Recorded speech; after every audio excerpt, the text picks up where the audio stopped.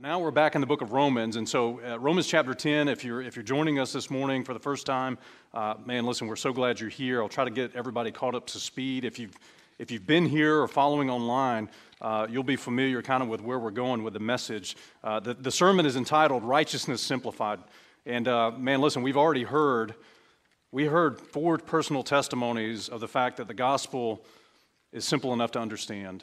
It's simple enough to understand just to believe. And in Romans chapter 10, again, for background's sake, what the Apostle Paul is doing through the inspiration of the Holy Spirit of God, Romans 9, 10, and 11 deal with the nation of Israel, Israel's past as they related to God. Romans 10 deals with Israel's present and their standing and really their rejection of the gospel. And then Romans chapter 11 shows their future, and God promises to restore the nation of Israel as a nation as a whole. He's not done or finished with that nation of people, but Romans chapter 10 for us, right in the middle of where God is specifying some things about the nation of Israel, is the greatest chapter and some of the greatest verses on what I'll call Gentile salvation that there ever is. As a matter of fact, as we read this passage this morning, many of you, when you came to Christ, you probably heard these verses shared to you. If somebody walked you through Romans Road, as it's called, these verses probably were part of the gospel presentation to you. I know it was certainly in my life when someone shared the gospel. And so what we're learning and what Paul is doing in Romans chapter 10, he's differentiating between the righteousness of the law, the Old Testament law, and the righteousness that's in Christ. And what we learned last week was, in the Old Testament, to be right with God, you had to keep the law. You had to do what God said to do concerning the law and the sacrifices and all the offerings, all the different things. If a man did those things, he was right with God in the Old Testament. And the law wasn't something that was bad. It wasn't something that was evil. As a matter of fact, last week we looked at the Old Testament law, and we learned that it actually is the thing that reveals God's character and nature to all of humanity. We saw last week that the law is holy, and we also learned that God is holy. And so it represents God's holiness. We saw last week that the law is spiritual, and last week we learned that God is a spirit. And then last week we learned that the law is good, and only God is good, according to Mark chapter 10. And so this morning we're going to transition from the righteousness that was in the law to the righteousness of faith, because we learned last week that Christ is the end of the law for righteousness. In other words, that Old Testament system to be right with God doesn't apply to you any longer. You can't do sacrifices, do anything to make you right in God's eye. Now, God's eyes, the righteousness now has to be by faith, and it's faith in a certain thing. It's faith in the gospel of Jesus Christ, as we just heard. And so Romans chapter 10, let's read verses 6 through 13, and then I'll pray, and I'll give you the fastest sermon I've ever preached, because we have a lot of other things to do today. I'm joking about the fast sermon part. Did you guys pack a lunch? Okay. Romans chapter 10, verse 6, it says this, but, and that word but means that whatever he said previously, he's about to contrast. He's about to make a contrast statement compared to what he's already said. But the righteousness which is of faith speaketh on this wise. Say not in thine heart, who shall ascend into heaven? That is, to bring Christ down from above. Or, who shall descend into the deep? That is, to bring Christ again from the dead. But, what saith it?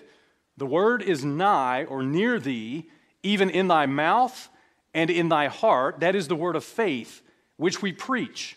That if thou shalt confess with thy mouth the Lord Jesus, and shalt believe in thine heart that God hath raised him from the dead, thou shalt be saved. For with the heart man believeth unto righteousness, and with the mouth confession is made unto salvation. For the Scripture saith, whosoever believeth on him shall not be ashamed. For there is no difference between the Jew and the Greek, or the Jew and the Gentile, for the same Lord over all is rich unto all that call upon him. For whosoever shall call upon the name of the Lord shall be saved. Let's pray and study together. Father, we need you this morning. Thank you again for the testimony of lives that have been transformed radically through the gospel of Jesus Christ. Thank you for people willing to share Christ and sometimes even pray for years and years and years for the opportunity to present the gospel and for someone to even respond to the gospel rightly, Lord. Thank you for your graciousness and mercy in our life. God, there may be people here today that have not yet responded to the gospel of Christ, and maybe today's the first day they'll hear it.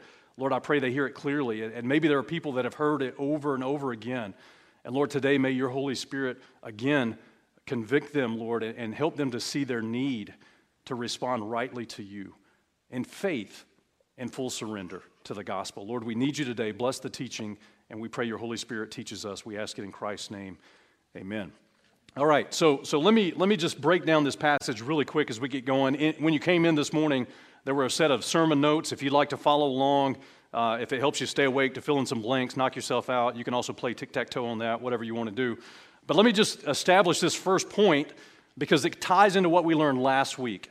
And what we learned last week is that the righteousness of faith is not works. The righteousness of faith is not works. And he says in verse 6 and 7, but the righteousness which is of faith speaketh on this wise, say not in thine heart, who shall ascend to heaven, that is to bring Christ down from above, or who shall descend into the deep, that is to bring Christ again from the dead. And that's kind of a weird, when you read that passage, it's kind of a weird, like, what is he talking about? What's he saying? Well, what he's doing, Paul is quoting Deuteronomy chapter 30. He's actually quoting an Old Testament passage that deals with the law. And I want to just put it on the screen and have you read it. You'll identify what Paul is quoting.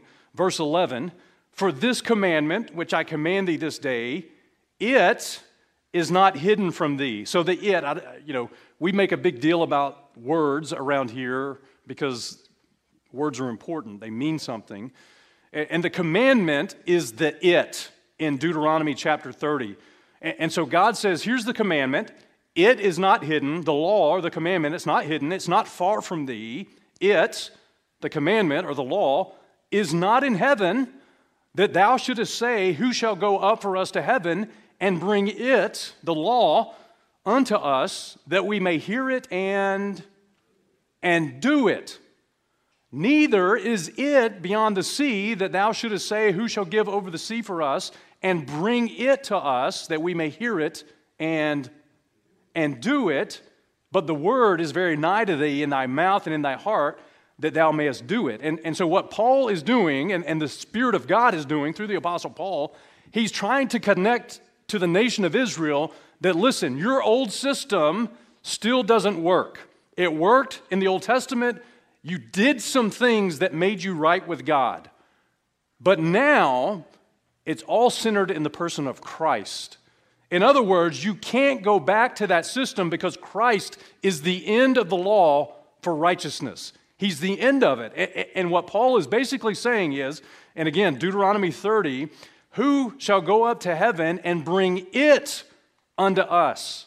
Who will go over the sea and bring it to us? And he's connecting with a Jewish audience because he's trying to help them understand that Christ is the end of the law. There is no it, it's a who. And if you're going to get to heaven, go up to heaven and somehow ask God to bring down a system of salvation, you're not going to go up and get the law. You're only going to get Christ. And if you were to search the sea and search the deep to bring about some kind of law that would bring about righteousness in your life, what Paul's saying is, hey, that worked for back then. But the only thing that works now is Christ. It's Christ. And so Deuteronomy 30, it focused on the it and doing it.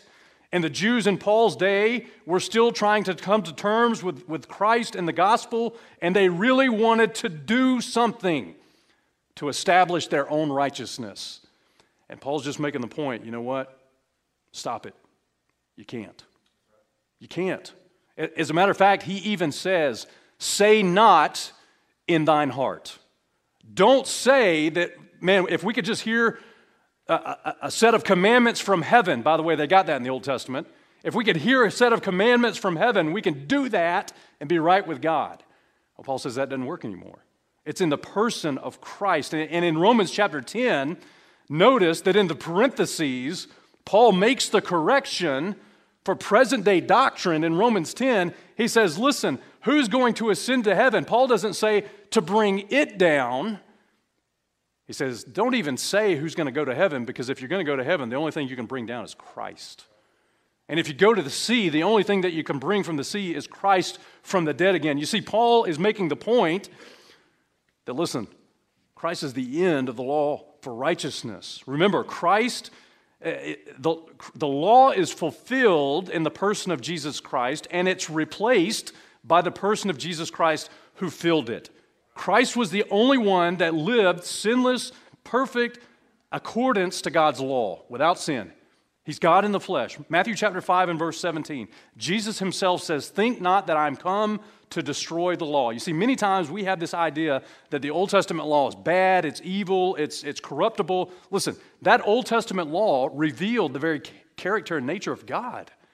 And Christ didn't come to destroy it because it reflected God and His holiness and His righteousness. So Christ said, I didn't come to destroy the law or the prophets. I'm not come to destroy, but to what?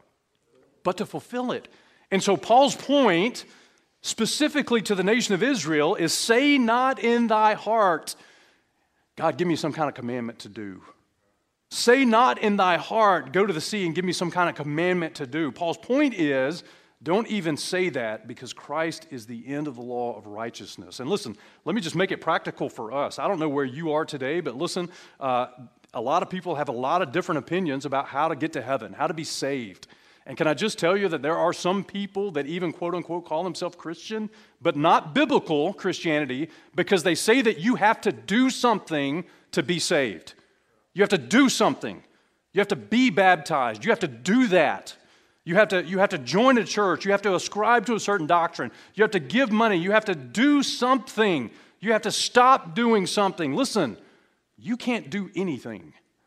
You can't do anything. Christ is the end of the law for righteousness. He alone has ascended into heaven. He alone descended into the heart of the earth at His crucifixion. He alone is God.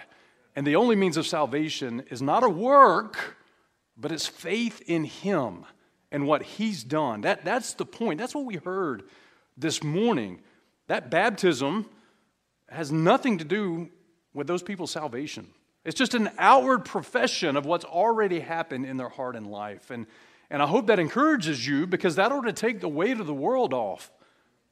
Because you don't have to keep trying. You don't have to keep doing in order to be forgiven. You can settle the issue that Christ died for your sin, and that His death and His payment is sufficient to wash away your sin too, through His shed blood. That's the point. Okay, and so that's the first point that connects us to last week and brings us up to speed this week. And then the second thing that we need to learn is that the righteousness of faith is in word. It's in word. Okay, so look at verse 8, and again, it's on the screen for time's sake. The Bible says, "But what saith it? The word is nigh thee, even in thy mouth and in thy heart. That is the word of faith that we preach. That if thou shalt confess with thy mouth the Lord Jesus, and shalt believe in thine heart that God hath raised Him from the dead, thou shalt be saved." And again, there's a connection back to Deuteronomy 30 and verse 14. But Paul is changing the commandment, the law, he's changing the it to faith. To faith. He says, listen, it's the word of faith. In other words, if you're going to get saved now, Paul is dealing with a culture of Judaism that was rejecting the gospel. And Paul is just trying to say, listen, if you're going to get saved now, you're going to have to believe the word of faith, not the word of the law. And it's the word of faith that Paul was preaching. It's the gospel. It's the gospel. You have to believe it. And by the way, if you can look on the screen, and again, we make a big deal about words because they're important. And I know some of you maybe come from a background, this is maybe Old English, the King James English or whatever, but let me just make this practical point. When you read through that portion of Scripture, notice the word thy. It's made nigh in thy mouth. That's individual. That's not talking to a group of people. Paul's saying that this thing of salvation by faith in the Word of God, in the gospel, is individual. That's the blank. We'll get to the blank in a second, but just listen. It's even in thy mouth and in thy heart, which we preach, if thou, you individually, shall confess with thy mouth the Lord Jesus, and shall believe in thine heart that God hath raised him from the dead, thou shalt be saved. It's individual. And so the key point is this: salvation, it's individual. In other words, you and I individually, we have to give a response to the gospel. It's not enough to say, man, well, I'm a Christian, therefore my home is a Christian home. Probably not. Unless every single person in your home has come to a saving knowledge of Jesus Christ, listen, personally, individually. There are children in a home that's a Christian home that realize, I need to receive Christ personally in my heart and life, right? And that's the point. And so the word that Paul is talking about in verse 8, this word of faith is the gospel of Jesus Christ. That's what it is. You're believing on the gospel. And if you need a good working definition of what the gospel is, and by the way, what it's not, it's in 1 Corinthians 1 Corinthians 15, verses 1 to 4. And so it's on the screen. I think it's on the screen. 1 Corinthians 15 says this: Moreover, brethren, I declare unto you the gospel which I preached to you. Remember in Romans 10, Paul says we preached this word of faith. What was Paul preaching? Well, here's what he was preaching. I'm preaching the gospel which you've received, wherein you stand, by which you're saved, if you keep in memory what I preached to you, unless you've believed in vain. For I delivered unto you first of all that which I also received, how that Christ died for our sins according to the Scriptures, and that he was buried, and he rose again the third day, according to the Scriptures. The gospel is the death, burial, and resurrection of Jesus Christ for our sin, according to the Scriptures. That's a simple message, but I'm telling you, that's a life-changing message. In other words, what it means is, when we preach the gospel, there's an opportunity for a sinner to receive salvation.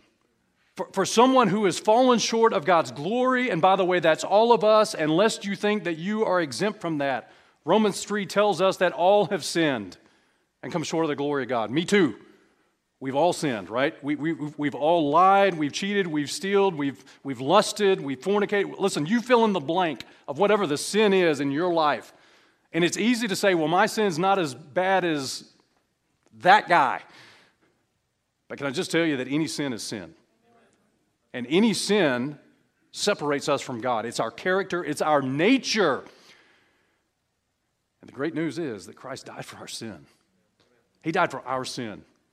And salvation is taking that understanding and applying it to your life personally. I know that Christ died for our sins, but I'm going to tell you something. Today, I know for sure that Christ died for Jay Shook's sins. Because on July 11th, 1997, someone opened the Bible and said, Jay, can I show you how you can know you have eternal life in Jesus Christ? Can I show you how you can know that you'll spend eternity with Him and that you can be forgiven and that God can transform your life? Can I show you that from the Word of God? And listen, he cracked open his Bible. He went to Romans chapter 10, and he just went through it. And at the end of that, I realized I'm a sinner, I'm guilty before God, and there's nothing I can do to fix that.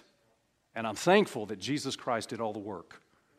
He died for my sin. He was buried. He rose again the third day according to the Scriptures. Listen, that message is the word of faith. Paul says in 1 Corinthians 1 and verse 17, and it's probably not on the screen, but listen, Paul says, Christ sent me not to baptize, but to preach the gospel, not with wisdom of words, lest the cross of Christ should be made of none effect.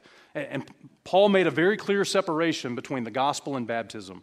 And he said, my calling is to preach the gospel. And we'll baptize some people when they get saved, but my calling is to preach the gospel, because baptism is not the gospel. Christ crucified is the gospel. 1 Corinthians 1 and verse 18 says that the preaching of the cross is to them that perish foolishness, but unto us which are saved is the power of God. And you see, the same gospel message that many of us understand, it's the power of God in our life because we believe that we needed it. We believe that, man, I'm a sinner, I'm lost without Christ, I need Christ's forgiveness. And when we believed in Christ, He transformed our life. He changed our life. He changed our purpose. He changed our direction. For this old boy, he changed my language.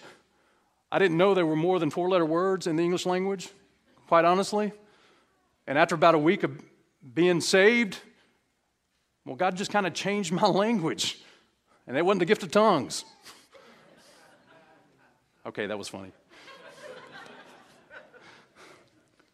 Paul tells us in 1 Corinthians 1 and verse 21, it says, after that, in the wisdom of God, the world by wisdom knew not God. It pleased God by the foolishness of preaching to save them that believe. Listen, what I'm doing right now, in the world's eyes, and maybe in some of your eyes, is the most foolish thing ever. What kind of nut job is that dude going to stand up there and talk about somebody, you already heard it, he can't see, he can't hear audibly, he's never met in person. How can he stand with any authority and say that Christ alone is the only way to be saved? Well, it's faith. Because I just believe what God said. I believe the Word of God is true. And again, God tells us that that message to the lost world is foolishness. But listen, it's powerful enough to save us from our sin. And so the righteousness of faith is not works.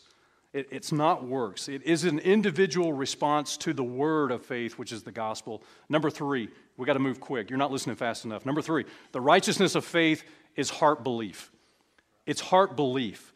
Verse 10, for with the heart man believeth unto righteousness, and with the mouth confession is made unto salvation. And so you heard it earlier, man. Again, I cannot tell you. Listen, we didn't orchestrate this. I didn't say, hey, what's your testimony? And I'm going to fit my sermon around that. That's not the way it worked. But you already heard, I think it was Nikki that shared her testimony. Man, I prayed that prayer 1,000 times. But where I didn't settle that issue wasn't in my mind. It was in my heart. It was in my heart. So the issue of belief is not just knowledge. James chapter 2 and verse 19 says that the devils also believe and tremble. I mean, the devils believe that Jesus Christ is God in the flesh, but they are not redeemed. They're not saved. And so what the Bible requires is belief in our heart. And when I say heart, and when the Bible talks about heart, it's not your blood pumper. It's not your organ that's pushing your blood through your body, through your arteries, and returning back through your veins. And did I get that right? Arteries go out. Okay. I worked a long time in medical, but that wasn't my expertise. Listen, your heart is really many times in the Bible synonymous with your soul. In other words, it's who you really are. Matthew 27 says that Jesus said, thou shalt love the Lord thy God with all thy heart, with all thy soul, with all thy mind. Your heart is who you are. It's connected to your will, your ability to choose. It's who you are when no one else is looking. That's who you really are in heart. And so here's the point. Salvation, the righteousness of faith, it has everything to do with heart belief. In other words, and here's the key in your notes, salvation is internal. It's internal. And what that means is that, listen, because it's internal, anyone can get it regardless of your external circumstances. Because it is in your heart, listen, the way you were nurtured as a child and the environment that you grew up in, listen, some of us had maybe good homes and we grew up in a very positive environment. Some of us may have grown up in a difficult environment. Listen, the way that we were nurtured certainly has an effect on us, but can I tell you, it doesn't limit your ability to receive the gospel. It doesn't limit your ability to receive the gospel. As a matter of fact, no external circumstance limits your ability. Rich or poor can be saved. Thank God ugly people can get saved. I'm telling you right now. Amen? Any of my people? Okay, don't raise your hand. All right. I'll own it, man. I'll own it. I'm thankful the gospel is that powerful. Listen, our health doesn't determine whether or not we can be saved. Our education level doesn't determine it. Our works don't determine it. Only faith determines it. It's only faith, and it's in our heart. In Acts chapter 8, there's a story about Philip. And Philip connects with this guy, this Ethiopian eunuch on the road of Gaza, the strip of Gaza, coming out of Jerusalem. And Philip goes and he begins to share the gospel with this Ethiopian eunuch. And the Bible says they went on their way and they came to a certain water. And the eunuch said, see, here is water. What doth hindereth me to be baptized? He asked the question, hey, I see some water. and you Jews are kind of really into this baptism thing. Can I do that? And I want you to pay special attention to verse 37, which, by the way, is not in a lot of versions of the Bible. Philip said, if, and here's the if thou believest with all thine heart, thou mayest. And he answered and said, I believe that Jesus Christ is the Son of God. He believed in all of his heart. He couldn't be baptized because it didn't mean anything until he was a believer in Christ. And so listen, we must realize that we are a sinner. The Ethiopian eunuch realized, man, he's a sinner in need of a Savior. And his sin separated him from God. And only the finished work of Christ is sufficient payment for our sin. And listen, that's what I believe. Man, when somebody shared the gospel with me at the age of 21 in 1997, and you can do the math, that guy looks a lot older than what he really is. Okay, yeah. Can I just tell you that all my eggs went in that basket? I realized I got nothing left. There's no other option. There's no other religious work. There's no other deed. There's nothing else I can do. Lord, I know I'm a sinner, and I'm in need of a Savior. That's heart belief.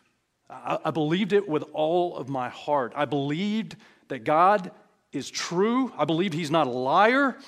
And I believe what He said about His Son Jesus was true. And I believe what He said about Christ dying on the cross for my sin was true. The question is, do you believe that? Do you believe that? The problem is in our culture, there's a lot of people that know that. But they've not believed it. They've not believed it yet. You see, the gospel puts us at a point of decision. It kind of backs us up against the wall. Because it's either Christ and His finished work, or it's the best that I can do for myself.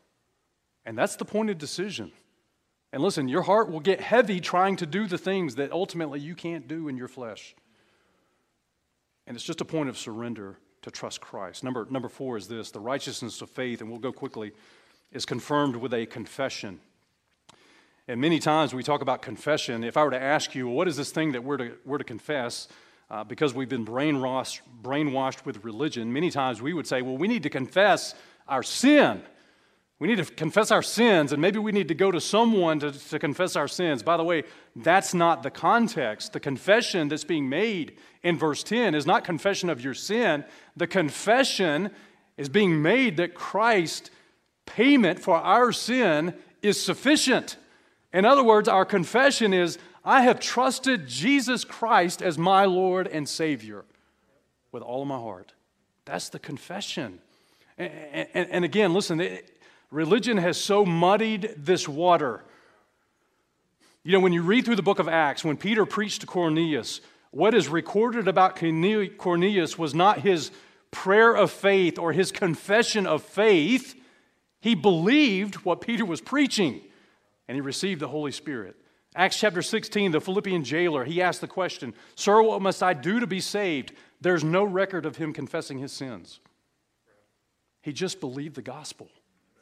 He believed the gospel. You see, and here's the key. Listen, conversion takes place in our heart, but our mouth confirms our conversion. And I'm going to say some things that may be hard to receive, but they're right. Luke chapter 6 and verse 45 says this: "A good man out of the good treasure of his heart bringeth forth that which is good, and an evil man out of the evil treasure of his heart bringeth forth that which is evil. For out of the abundance of the heart, the mouth what? The mouth speaketh." And so listen, someone who is genuinely saved confesses that he's saved. Now listen, that's the rule. Now that doesn't mean that if you've never told someone out loud that you're a Christian, that doesn't mean necessarily that you're not saved. If you hadn't settled the heart issue, you're not saved. But there's always an exception to the rule. And I want you to understand that, listen, the confession that we are making is, I'm a born-again believer in Jesus Christ. He has saved me from my sin. And so the next point in your notes is this: salvation is expressive. It's expressive. It's expressive. Something should come out of if our heart truly believes that we were a sinner, that we needed salvation in Christ, if we have believed on Him, out of the abundance of the heart, the mouth what? And God help us, man, to not be expressive with what Christ has done for us. And so I'm going to show you the exception to prove the rule. Because the truth is, there's probably people sitting in this room and there's people watching the live stream that are truly born again in their heart. They've asked Christ to save them by faith, but they're living an undercover Christianity. And nobody on their job knows that they're truly a believer in Christ. And no one in their family knows they're a true believer in Christ. And they never open their mouths to publicly confess that Christ has saved them from their sin. That's kind of whacked out, by the way. If I'm married, and I am, by the way, ladies, okay. If I don't talk about my wife's right here, so I'll catch it a little bit later for that comment. If I'm married, and I am, but I never talk about the person that is my number one human relationship on this planet, and how much I love her, and how much she loves me, and how awesome she is, if I never verbally express that, how do you think that relationship really is? Listen, if you hear me talk about my wife, she's the real deal. She's amazing. And you're going to hear it if I talk to you for more than 5 minutes. Now, you're going to hear about some other stuff like Toyotas and stuff like that, but you're going to hear about how awesome she is and how doing life together with her is really amazing and how doing ministry together with her is like really amazing. She's a better minister than I am. She's a better discipler than I am. She can read the room better than I can. And I want you to know about it because I'm not ashamed. I love my wife, and she's amazing. And it's really weird that we can know Christ. We can say that we've received forgiveness and salvation in Christ and never speak His name. Are you kidding me? John chapter 12 is the exception. You don't want to be the exception, by the way. And if you are, God brought you here to change that. God brought you here to change that today. John chapter 12, verse 42. Nevertheless, among the chief rulers also many believed on Him, on Christ. But because of the Pharisees, they did not confess Him, lest they should be put out of the synagogue. For they loved the praise of men more than the praise of God. Are you kidding me? And listen, the exception proves the rule. Listen, were these people saved? The Bible says that they believed on Him.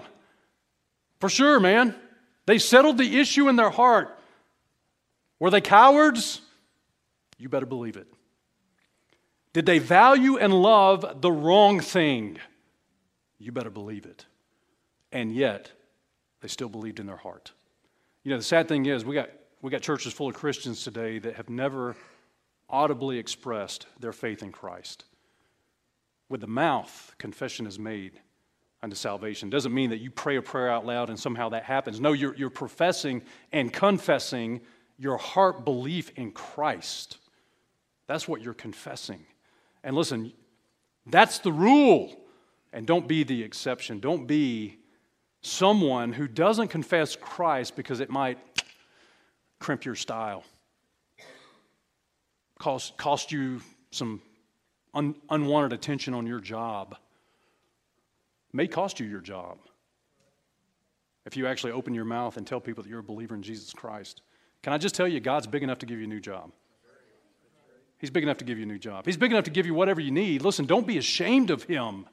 That's the confession that we're talking about. Lastly, number 5, we're done. The righteousness of faith is all-inclusive. It's all-inclusive because in verse 12 it says this. There's no difference. I know we got one more point. I'll go quick. The righteousness of faith is all-inclusive. There's no difference. I just keep saying that, and we'll be here another hour. Some of you new guys are learning. Man, that guy, I thought he said we were almost done. I did.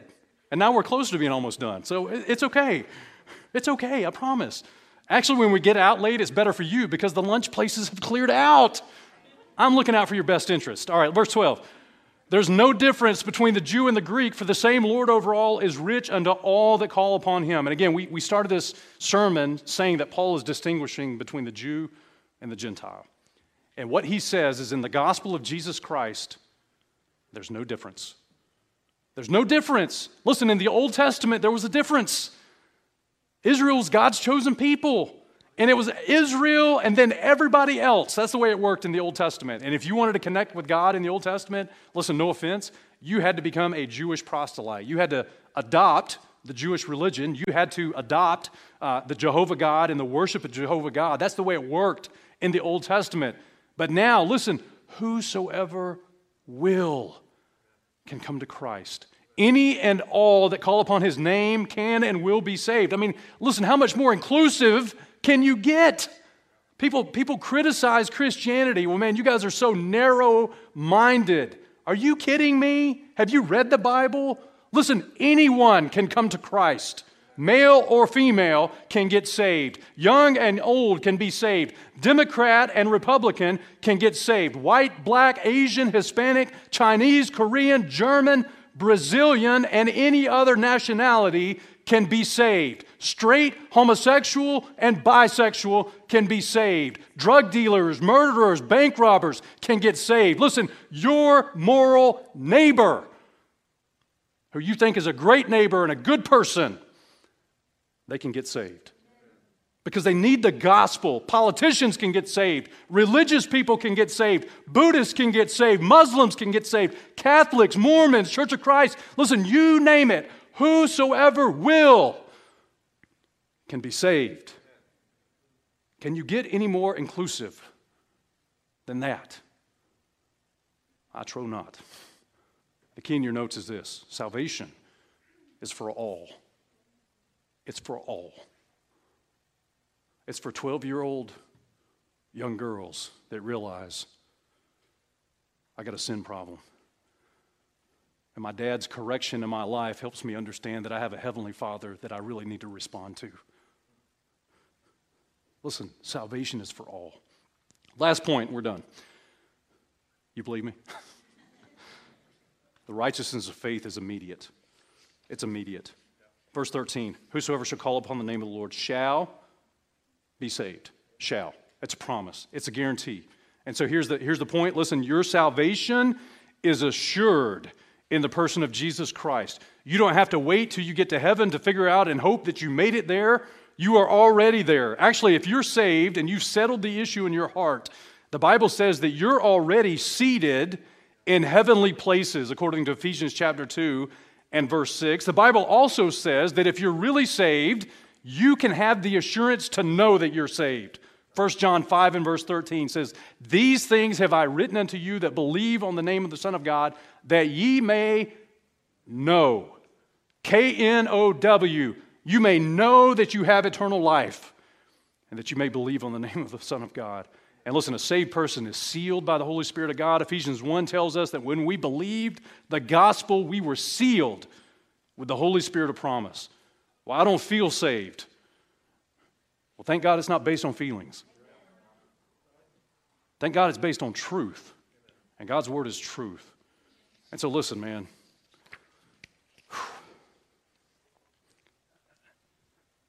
It's really simple. It's just really simple. The gospel is so simple. The righteousness that is of faith in the person of Jesus Christ is so simple. I know I'm a sinner. I recognize nothing I do can fix that. And I'm believing in Jesus Christ to save me from my sin. That's it. That's all there is. That's all there is. The question is that a settled issue in your heart? You know, we've heard testimony of people that said, yeah, I went to church, I did some different things, but I finally settled the issue in my heart. That's what matters. And so I want to give you the opportunity to respond to that. I'm not going to come to you. We still have one more thing to do. We want to observe the Lord's Supper. But as part of the Lord's Supper really represents for us the death, burial, and resurrection of Christ. It's a remembrance of what Christ has done for us. And so I want to ask you to bow your head as we begin this time of invitation. I want to just ask the room, listen, have you considered these things in your life? with your heads bowed and eyes closed, would you consider the gospel? Have you settled the issue in your heart? Many of us have heard that story over and over and over again, and we understand it in our head. But I dare say some of us need to respond in our heart. If you're here today and you say, Jay, I know that I am saved. It's a settled issue in my heart. Would you raise your hand so I can rejoice with you? I know that I'm saved. I know that I'm saved. Take your hands down. Maybe you're here today and you would say, Jay, okay, yeah, I get it. It's simple. It's clear. I want to put my faith and trust in Jesus Christ to save me from my sin. It's Him alone that can do that. I'm going to surrender me trying to do different things to secure my salvation. I just want to trust with all my heart in Him. Listen, if you'll come to Christ in faith, He promises to do what He said He would do. He'll save you from your sin. He will make you His child. You'll be forgiven. You'll be cleansed. You'll have peace. If you're here today and you say, Jay, that's me, I want you to pray for me. I need to make that decision. I need to respond by faith to Jesus Christ. Would you raise your hand? Would you raise your hand? Anyone at all that would say, man, that's me. I don't want to be weird, but can I just tell you, not raising your hand means that you're making a decision, that you want to keep trying to do it on your own. And we've already seen that Christ is the end of the law for righteousness. And if we continue to reject that, well, then the Lord will let us keep trying on our own, and we'll fall up short. Anyone at all, man, I need to trust Christ.